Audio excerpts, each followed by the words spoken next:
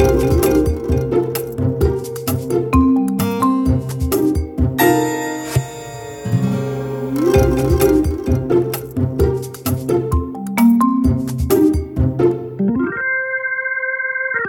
to Managing Marketing, a weekly podcast where we discuss the issues and opportunities facing marketing, media and advertising with industry thought leaders and practitioners. My name's David Angel. Today I'm sitting down with Tasman Murray, founder and managing partner of Holistic Analytics, focused on the use of advanced modelling techniques to build a customer-centric analytics culture across organisations. Got that from your website. Yep, that's fine. To deliver next generation business performance. So welcome, Tasman, and thanks very much for joining me. Thanks for having us, David. So let's start with that premise of your business that I was just talking about, to build a customer-centric analytics culture across organisations. I like the use of the word culture. Could you unpack that for me a bit? How would you define a well-established analytics culture, and what can the work that you do and with analytical modelling in general really achieve? Whether that be media or marketing mix, or whether it be CX or attribution or anything else. When it's performed well, what can it really deliver? Sure. A few things to unpack there. I think when we talk about creating a customer-centric analytics culture, what we find most of the time in a company is analytics is buried at the bottom. So within each vertical, you'll have people doing analytics, but they're solving this tiny problem. What most companies don't realize is that tiny problem exists across every single vertical they have. So if you can elevate analytics up to the top of the business, you can solve that one problem once rather than solving that one problem 20 times. Mm-hmm. And using that information, you can then realize how much the business is suffering from the same challenges. And that way you get everyone in the business to talk about how a customer sale actually impacts across the business, or how every part of the business impacts a customer sale. So it's no longer just sales and marketing sell this product, it's logistics that help sell this product. It's your branding that helps sell this product. It's all these different bits and pieces and how they all come together.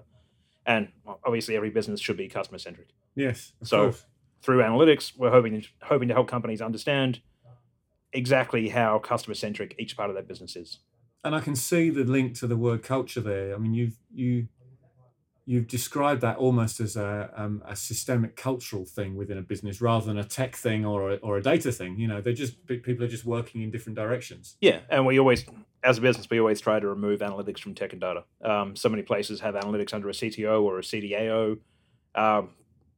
Data is, if you're building a house, data is the bricks. Yeah. And you can get all the bricks you want, but if you've got no plan of what to do with it, there's no point. How have you approached that with your clients that you work with? I mean, it must be quite challenging for them to work in what would be a different way from usual. Yeah, it's one of the biggest challenges, really. The way we generally approach it is we'll do an audit with the company. So we'll talk with people across the different verticals within their business, understand the kind of problems they have, the challenges they're having, and in so doing that, you're starting to flesh out these global overall problems. A lot of the time, it's they can't access the information they need. They don't realize that information exists. It's incorrect across multiple different platforms, but also they don't understand how what they're doing is influencing what someone in another team's doing. They're just running their vertical entirely separately, and so there's all this wasted money, there's all this wasted opportunity. So if you've run that kind of audit out, you've built out a bit of a roadmap for them, you can easily put dollars on things. Solving this problem will help you as a business save 15 million. Solving this will do this. So you touched on wasted money and inefficiency, and I'm also keen to consider the flip side. I've worked with analytical modelling. I haven't built it, but I've worked with it on certainly on the agency side for quite a while, for 20 odd years really, in different iterations. I know that the work that you do requires really highly defined skill sets. And I've come across this challenge, and I'm sure there's many listeners out there who have experienced a varying degree of quality when they've actually used models of this nature. What level of damage would you say can be caused by a badly worked model? What are the common roadblocks you come across when you walk into a situation where there's a sort of patchwork quilt of models or data or tech or solutions or whatever it might be? You see this a lot more, I think, with data and tech. Obviously, the analytics solutions can be an issue, but if you think of data lakes, data warehouses, now it's obviously cloud data storage solutions, whatever the case may be, whatever you want to call it.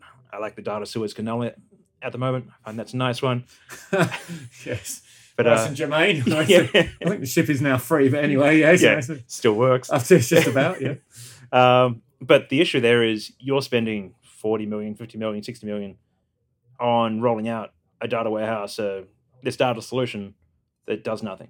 Yeah. So you've got all the data in one place, but you've got no idea. So you've got all the bricks in one place, but you've got no idea what you're trying to build with it, and so it doesn't get used. Mm. So this company has spent $60 million in consulting fees and whatever else the case may be, and hours and hours and hours, years of time for people, and they've gotten nowhere. So then this company gets a bad taste in their mouth. Oh, data doesn't work because they've just ruined all the opportunity they have here. I think if you're running an analytics model, and I do hate people using gut feel, nothing irritates me more than people just operating on gut feel. But whenever we work with a client, we make sure we build the models with them. We don't give them a black box. We don't do anything like that. If you're given a black box, a lot of people, it won't pass the sniff test. Mm. So most of the time, the analytics models will be limited in the damage they can do because people don't trust it 100%.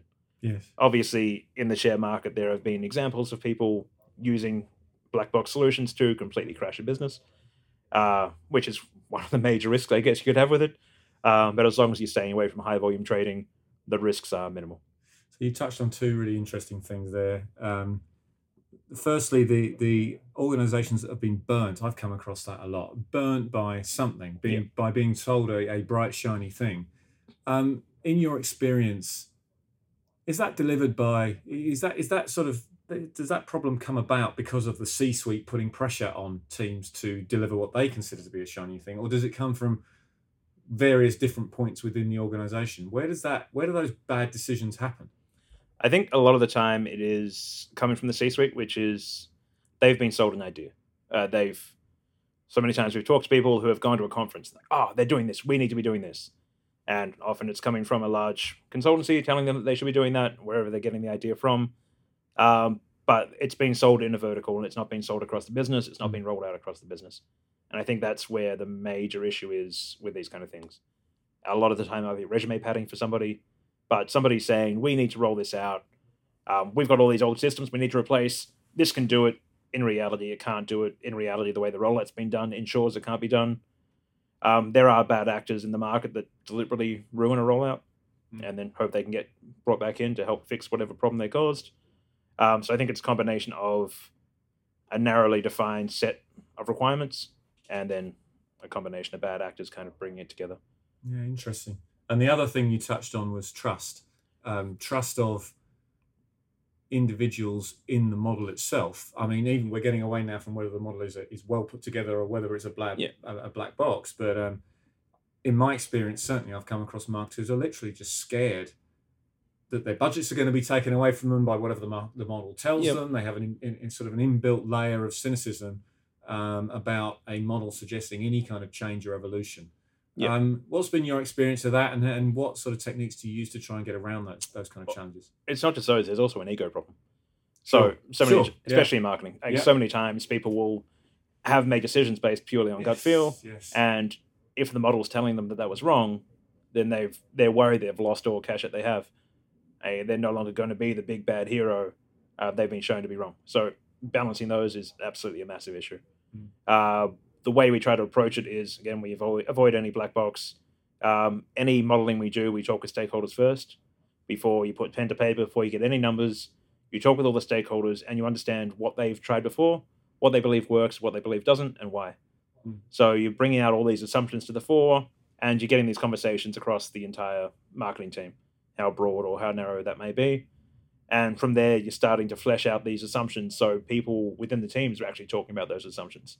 A lot of the time, if the CMO has said this is what happens, then that's what happens. No one's questioned that. No one's gone after that. So once these assumptions are fleshed out, they start to not necessarily lose confidence in the way they've been doing things, but they start to see that there may be opportunities to do things better. So the way we try to do it is to get the client to actually lead it themselves. We try to educate the client in such a way that they're talking about it in the right language, but they're the ones running the conversation. So the ideal presentation for us is to have the deck there, have the model there, whatever the case may be, and the clients run it. They talk it through with their stakeholders, they talk it through with everywhere else. We're just there for any complicated questions. And it also, that points to culture again. You've got a culture of, a culture of fear is a strong term, but marketers or any kind of team with an organization feeling threatened by what this kind of Yeah. this kind of approach can do is obviously not the best cultural fit. No, So you're developing it for you're creating opportunities for them to lead it themselves. Obviously, is going to be beneficial. yeah, you're trying to move from a culture of instinct to a culture of information. Yeah. Yeah, absolutely. Okay. You gave me another segue. It's like we've rehearsed this. We absolutely haven't, but you did give me another segue into the next area I really wanted to talk about here. When you talked about egos, and you talked about people feeling threatened not just by budgets, but by decisions that they've been made, have been made historically, or Yep. for heritage reasons, or for gut feel, whatever it might be, being proved to be wrong. Now, the other egos in the room are often agencies, Yep. particularly media agencies. Yep. And I can say that because I've been in many media agencies, and I know that you have too. And I Yep. wanted to ask you a bit about your journey to holistic analytics and setting that up. I'm particularly interested in your move from the big agency that you were in, or being part of a big agency, to what is a completely sort of independent player. So be great for you to sort of tell us your thought process a bit in making that move, and maybe elaborate a bit on the pros and cons of the modeling done in house with the agency versus the independent, objective kind of player coming Yeah. in and doing it outside. Right, obviously, I might have a slightly biased You're opinion going to on have that. you're going to have a bias, but you've been an agency person, so Yeah. be open. Yeah, I think the beginning of the end for me at an agency was when I had, I don't know if it was the CEO at the time, but several heads of or leaders in the business try and call me up to get me to change a model because they didn't That's like not the great. results because it showed that one of the channels that was clearly the most profitable for them wasn't actually working for the client. And I flat out refused, and that obviously led to some bad blood within the business because I wasn't playing ball. So I think the second you try to take away that independence from an agency, even if it's an internal agency, there's massive issues within the business. Mm. I think the egos. I found a couple of interesting things in agencies, and obviously, I'm not using fraud from a legal perspective here, but I find there is often in large media agencies fraud intentionally or fraud mistakenly. So whether it's fraud through ignorance or fraud through intention, they're two separate things.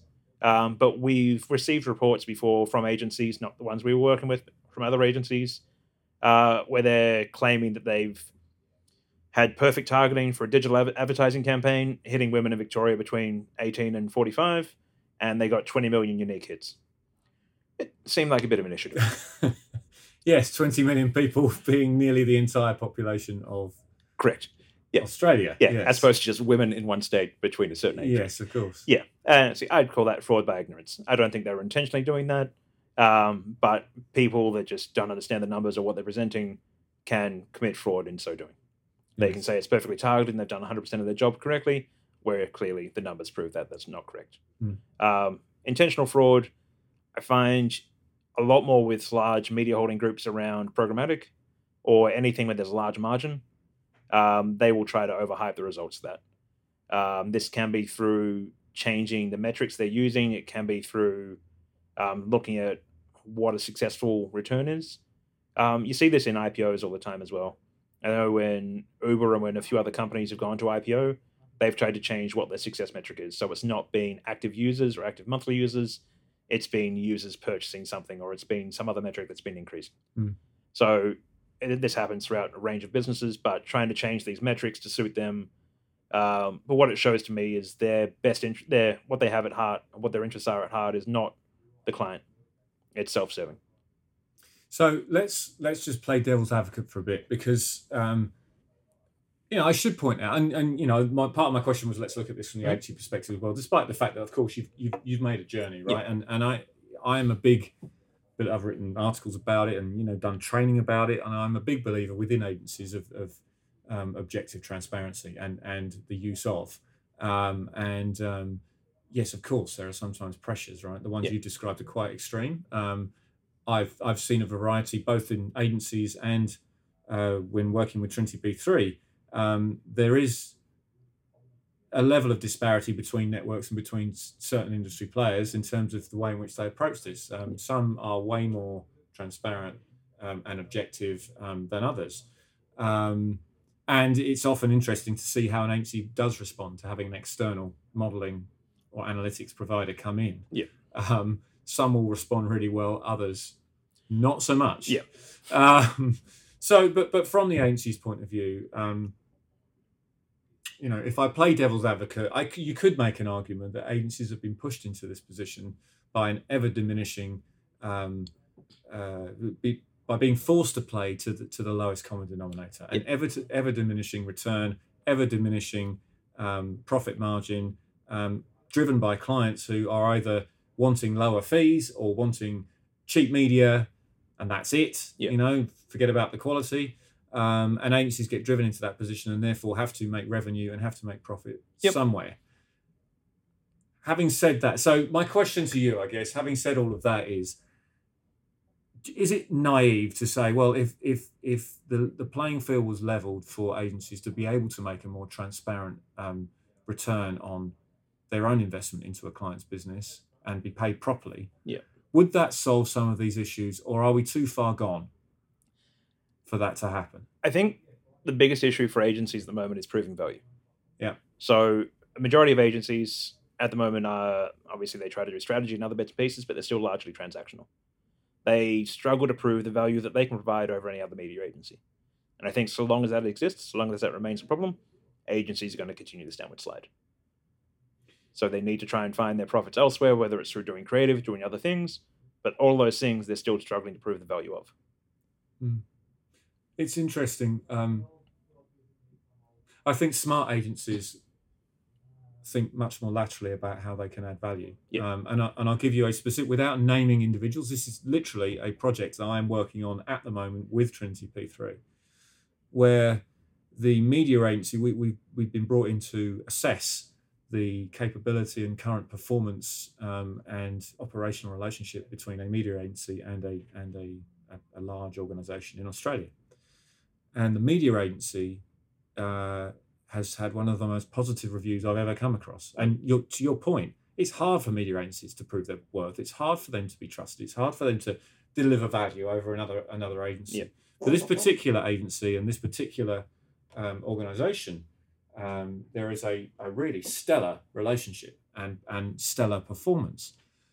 And the reason I give you this example is that one of the things that we do is we do a lot of discovery via stakeholder interviews. And one of the things that came up continuously across a group of 10 different individuals, they kept on telling me about the fact that in the last couple of years they've started doing market mix modeling, and they brought in an external player to do that. Yeah. And the agency has been so collaborative and open and willing to work with this external partner. Yeah. Giving building models that will either confirm or deny what the agency's been doing, and will either work for or work against deals that the agency has in place. Yeah. And there was so much positive affirmation of the value the agency was offering purely because they took the right attitude. Yeah, but also they've proved value. That's the whole point of market mix modeling. Exactly. Proving the value of what they're doing. But where they've had to make adjustments, they've made the adjustments. Yep. They've worked with the client to trust them all, as opposed to, and I've seen this happen, and I'm sure you have too, dragging their feet, dragging their heels, wanting to do it themselves, not wanting to give information to an external provider. To the point where it just seems self-defeating. Yeah. Yeah, you're admitting you've got a problem. You don't want to solve it at that point. Yeah, and that's it strikes me as it's just contradictory that the agencies won't think about it in quite those terms. But I guess the behaviour is so ingrained, and possibly from the agency's point of view, the compensation model is so ingrained that they literally can't afford to do it, and that's where it becomes an industry problem. And I guess that sort of circles back to what I was originally talking about, which is like how much of this can be solved by agencies changing their attitude versus how much should be solved by organisations taking a different stance when it comes to paying their agencies and KPIing their agencies. Yeah, right. Well, you could also push it further up the line. So the publishers they're working with, at the moment, they're getting deals based on the amount of stock they buy. What's the value of that stock? Oh, we're getting these demographics. Are you? How effective are those demographics? If we advertise to those, are they going to be effective? Are they going to buy our products? Publisher doesn't talk about that. They talk about reach. Mm. So I think media agencies potentially have a chance to push this back up to publishers. Say, what is the value of your stock? Like, what is the value of what you're actually giving us and what we're buying? Why should we be paying more for you than another agency or another publisher? Yeah, and that kind of approach is fundamentally at odds with some of the ways in which organisations want their agencies to behave, which Correct. is give me the highest multiple of impressions, Yep. clicks, inventory, whatever, which naturally leads to a drop off in the quality of and therefore the value of that inventory Yeah. that's being purchased. Yeah, absolutely. So it becomes a conversation about value and outcomes as opposed to cost And volume. and volume Yeah. and outputs. So to me, there's a massive opportunity for analytics and modeling to help with that. Yeah. In tandem with a compliant agency and a sensible organization or client who can work together to deliver value and not just volume. Yeah, precisely. And as long as you're proving the value at every step of the way, you can prove that value for your client, give them something they've never had before, and you can build that out in more depth. So if we think of like a media planning tool at the moment, all media planning tools are based around reach demographics, impressions. There's no dollars in there. What does a company care about? Sales. So why are we not talking about how many sales we're going to get by running these ads? So if you can create a media planning tool that actually has full value and shows the value of everything you're purchasing against demographics you want to purchase them from, that'll be a huge outcome. Absolutely. Change the conversation you have across the entire industry. Now, naturally, publishers don't want this conversation to happen because they're a volume-based business.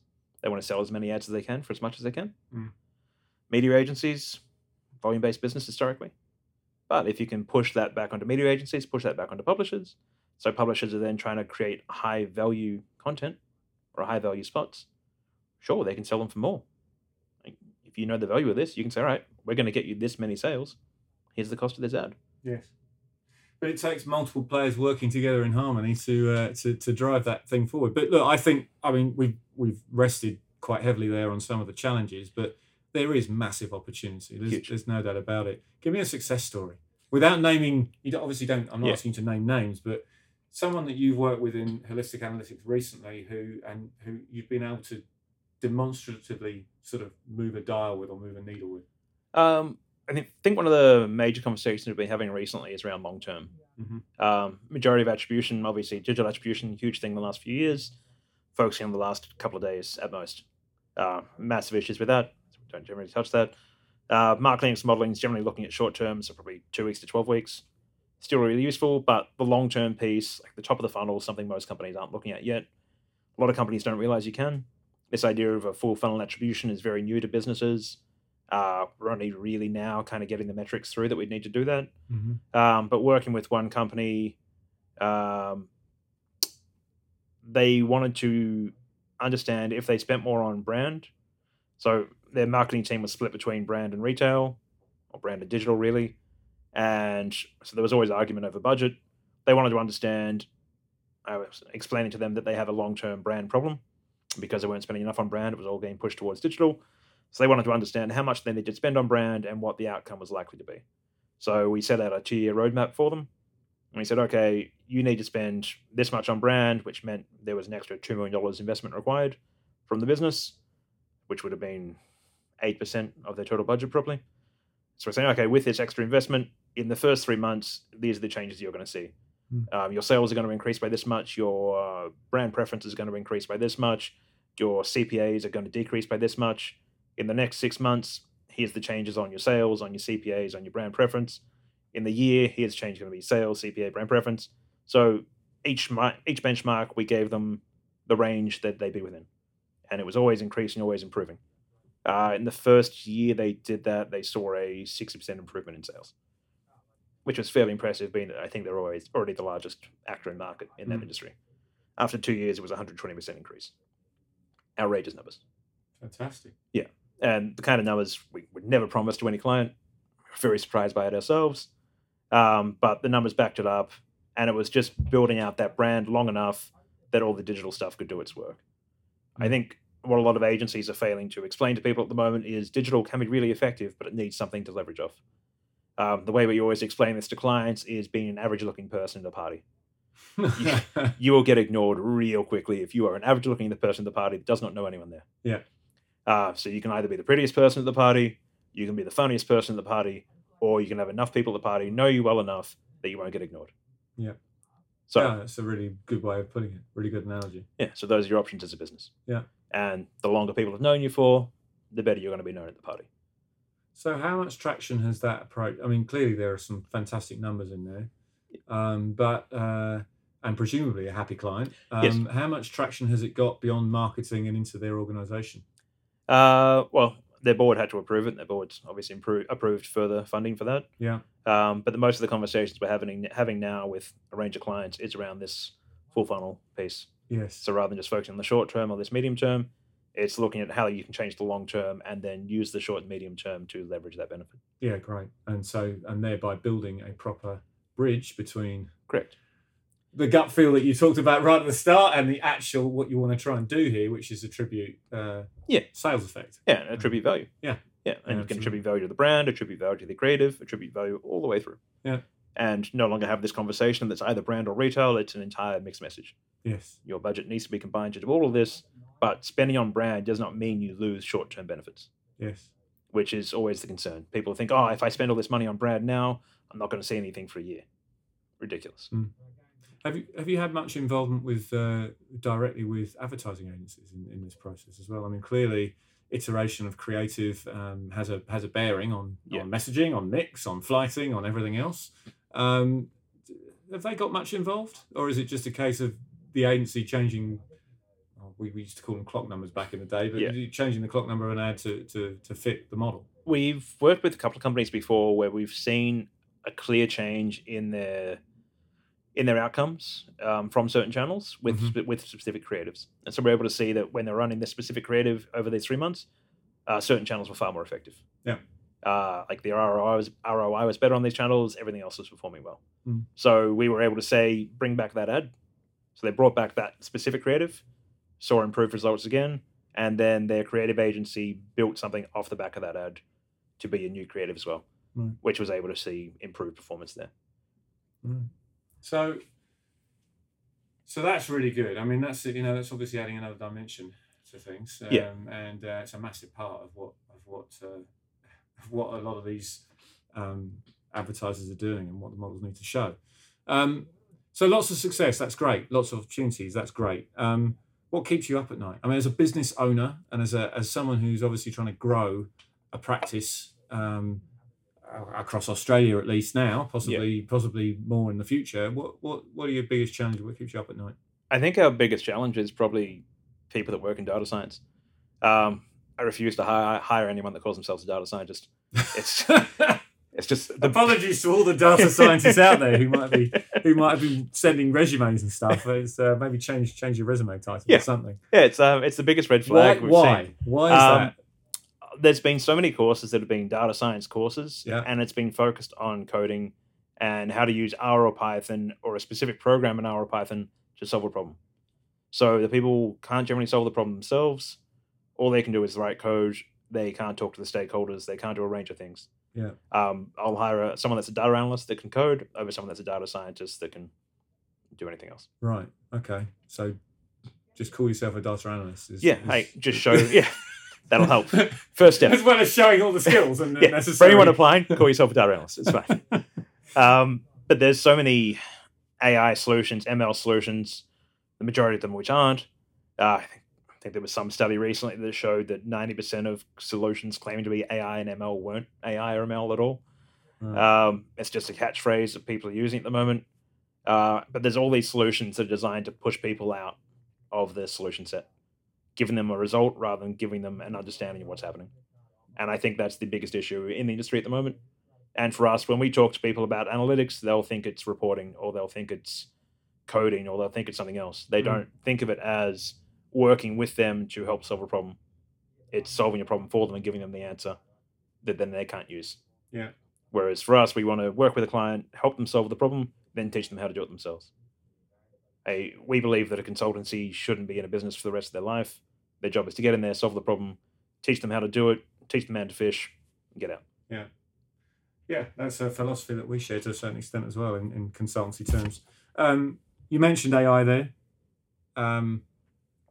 I mean, yeah, it is a bit of a buzz term, and I think sometimes it's genuine. It's a bit like blockchain, isn't it? Yes. Sometimes it's genuine, a lot of other times it possibly isn't. Yeah. But if you had to, I mean, thinking about the way in which you operate now and the way in which you could be operating in 10 years' time, what do you think the trends? Well, it could be a tech trend, it could be a trend in modeling, it could be anything. But what are the trends that you see driving this part of the industry forward? Cookie apocalypse is going to be one of the biggest ones. Yeah.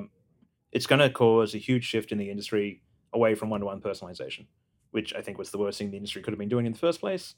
But a shift away from that to this towards behavioral segmentation. And I think behavioral segmentation is the biggest opportunity and going to be the biggest next thing for companies. At the moment, you have Google using their flocks, their federated learning of cohorts, Yes. which is all behavioral segmentation.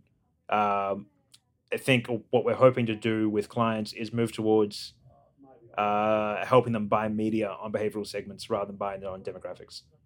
So looking at how they're advertising on certain channels or with certain publishers has driven a certain behavioral segment, and then helping them buy media to those behavioral segments rather than to a demographic segment. The targeting for a demographic segment is so loose and so poorly attributed compared to a behavioral segment that you just it's a shotgun approach, which can waste a lot of money. People have been talking about behavioural segmentation for a long time, Yeah. certainly in media planning terms. The implication is that there hasn't really been the real tools to. Correct. I mean, we're saying it, but not actually doing it. Well, yeah, as a media agency, what opportunity do you have to understand a behavioral segment truly? From a client side, you have your website, you have your customer CRM database, you have all these things that can tell you how a customer's actually interacting, and from a behavioral perspective, what their journey looks like. From an agency side, you're sitting in the middle where the publisher might tell you that these behavioral segments exist in people that watch their TV. So it might be people that watch rom-coms, not really a behavioral segment. Well, it is, it's just not a useful one. So I think agencies at the moment struggle to tie that value to an actual useful behavioral segment for a business. And I think the opportunity, again, for a media planning tool would be to understand behavioral segments on the client side and then push that back up through media. Yes. There is also the role of research in understanding behavioural segments. Yeah. Care to offer an opinion about the value of research versus can it be combined with a more analytical approach, or do you think the days of traditional research in these kind of areas do you think those days are numbered? I don't believe research should ever stand by itself. Research can tell you that these groups exist, but they won't tell you the value of those groups, which, again, I don't see the real value in for a business. They can tell you what people say the sentiment is towards something. They can't tell you how they're going to actually act towards that sentiment, which I think is the issue. So if you can use research at a very high end of the funnel and then tie that through to actual behavior and say, okay, when we see these things change in the research and then this changes further on, we know that's of value. But if you just have those metrics high up in the funnel without tying to do anything else, you're just chasing shadows. You're left with the 50% of knowing. Correct. What's that phrase? Yeah. I know 50% works. I don't know which 50%. The most hackneyed cliche in advertising, and I failed to remember it just then. Okay, well let's hope that we can, by the work that you're doing and a lot of other people are doing, that we can make it more than 50% at least of what we know. Yeah, there's a huge opportunity in media at the moment. Yeah. In agencies and companies and everything else, there's this massive opportunity to actually improve the way things are done, to move away from the short-termism we have with digital attribution, and to move towards a method that's more effective for customers, more effective for the businesses, and probably more effective for the economy as a whole, because there's less money being wasted, it's being targeted better, and people are being given what they want when they want it, without some random company knowing their name, knowing when they go to the bathroom, what kind of products they have, and who they're dating at the moment. Yeah. Well, that's a great objective to have, and I certainly wish you all the best in achieving it as you build your business. Tasman, thanks again for coming on to Managing Marketing. It's been great talking to you. Thanks for your time, Deb.